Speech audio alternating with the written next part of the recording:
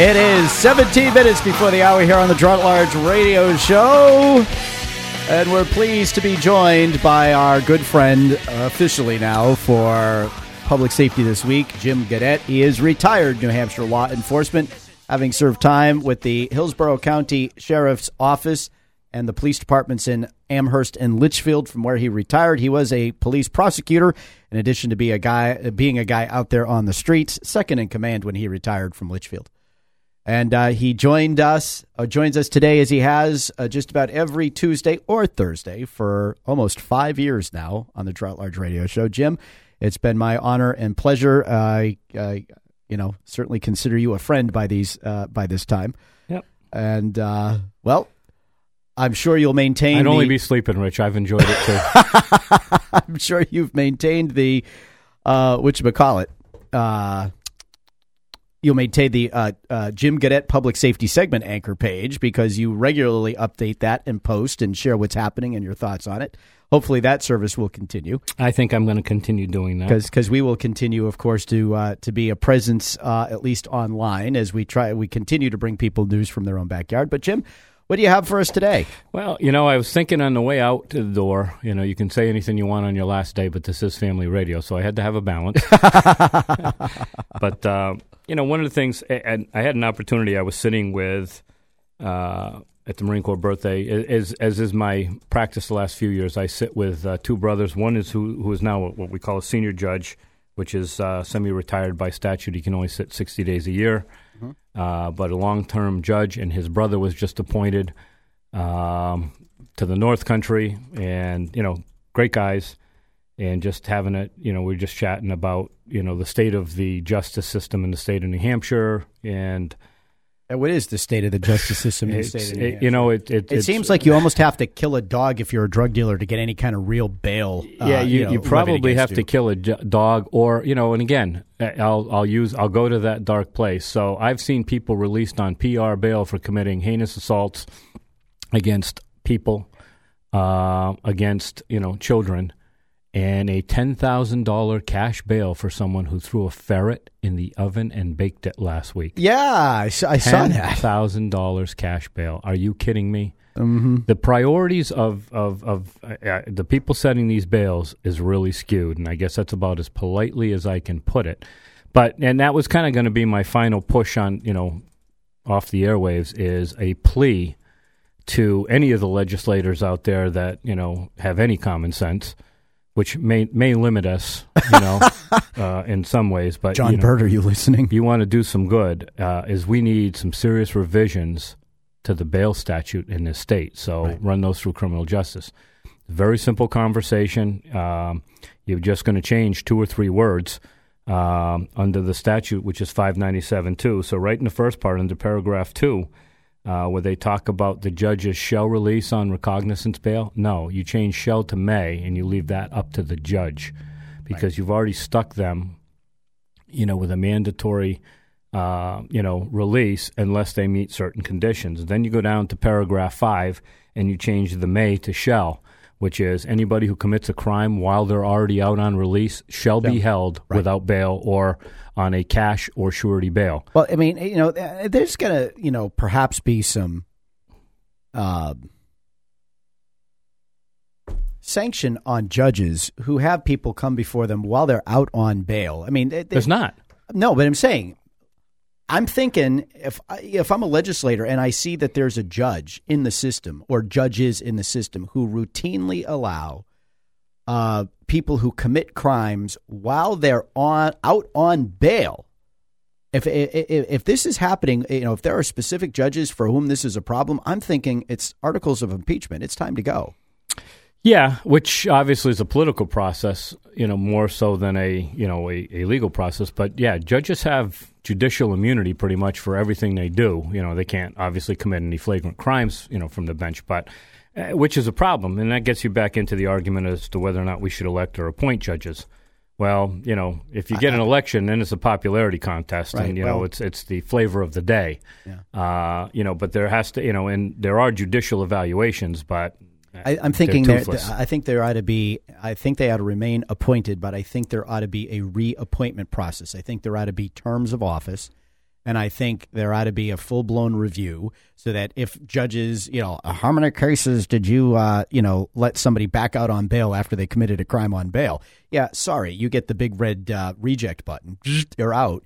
But I think there ought to be some kind of a reappointment process that follows a structured review so that various factors are considered. Because to me, it's crazy. If I'm a judge and I let somebody out on bail and they commit crimes while they're out on bail, and then I let them out on bail again, I'm thinking, I'm responsible for whatever crimes they, you're not. That's the whole point. Well, yeah, it happened on your watch, but nothing's going to stick to you. But see, if I'm a legislator and I can impeach people who do that and I don't, then I'm almost as responsible, I think, for the crimes that are committed as the judge who let them out again and again and again. Well, you can make that same argument to the Board of Aldermen who don't do anything about other aldermen, right? So, yeah, it's all about it's all about personal responsibility. And I don't disagree with you, Rich, that there needs to be a better system to keep these judges. And it's not only judges, it's the bail commissioners that these judges appoint to set bails on their behalf, because you don't think the judges are getting up at 3 o'clock in the morning going down to the jail or the PD to bail these people out. It's the bail commissioners. And again, they're going to hide behind the statute that says, well, it says I shall unless. Well, are they doing a good bail examination? Right. Because if that person's out on bail, it seems to me that's a prima facie assumption that they have not and will not abide by the conditions of their bail because they've already violated one of them. So guess what? Today's crimes, you're on cash bail or you're being held, so that you get to see a judge within 72 hours.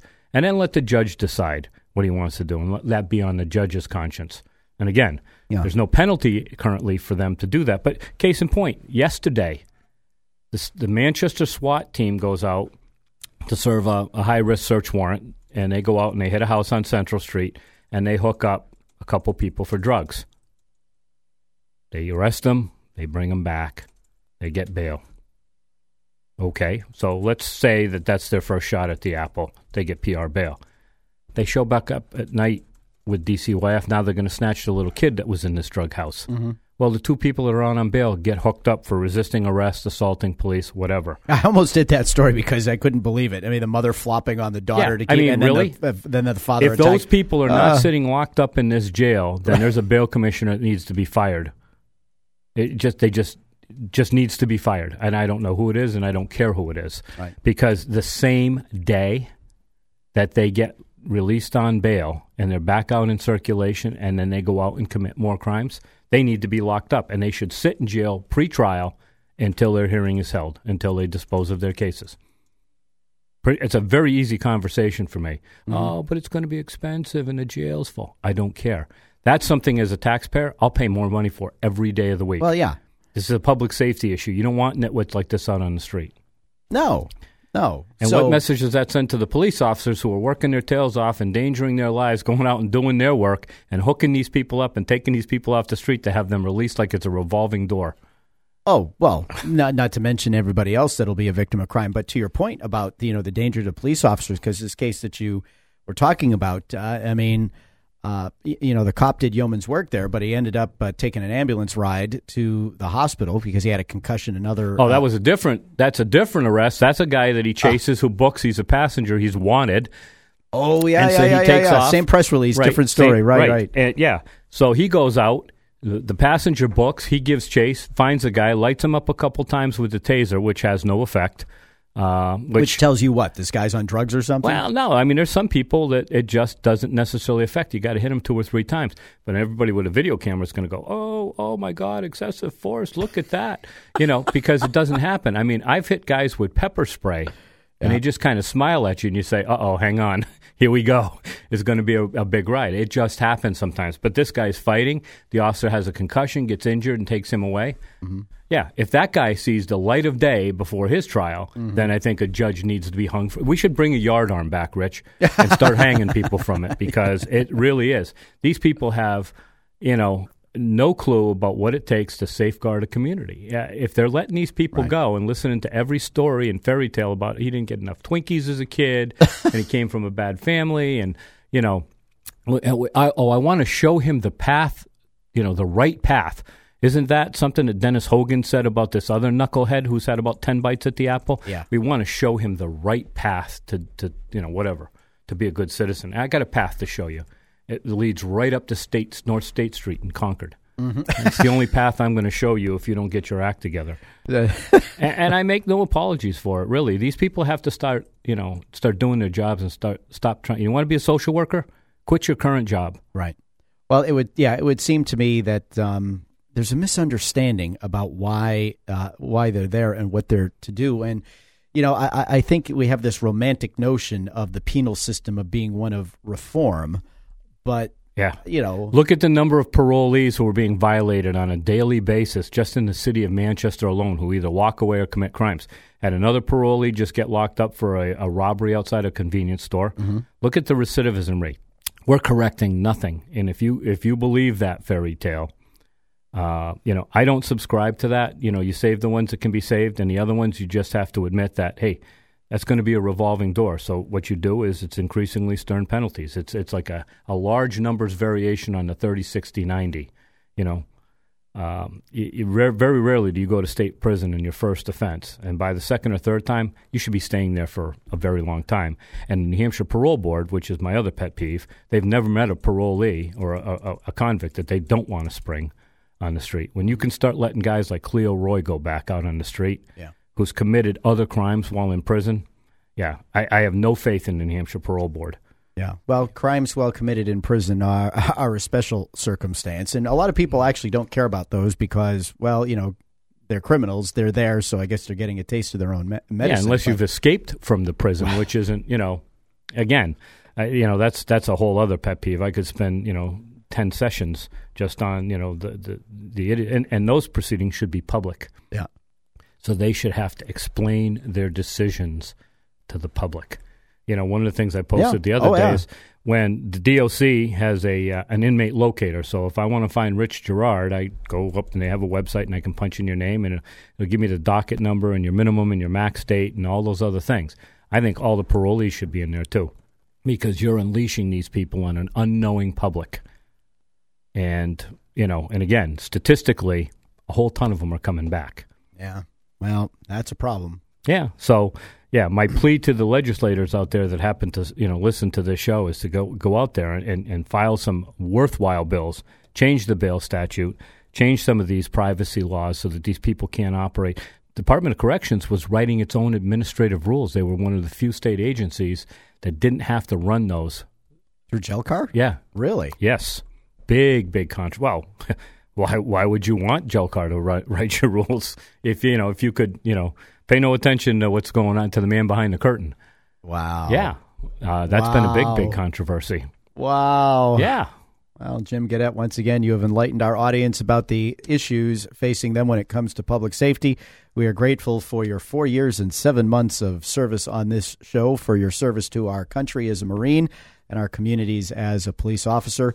We will certainly stay in touch, my friend, and thank you so much for all that you've done and all that you've meant. Appreciate it, Rich. Thanks. All right, we're going to take a break for traffic, weather, and sports. When we come back, we'll hit the news. Stay with us.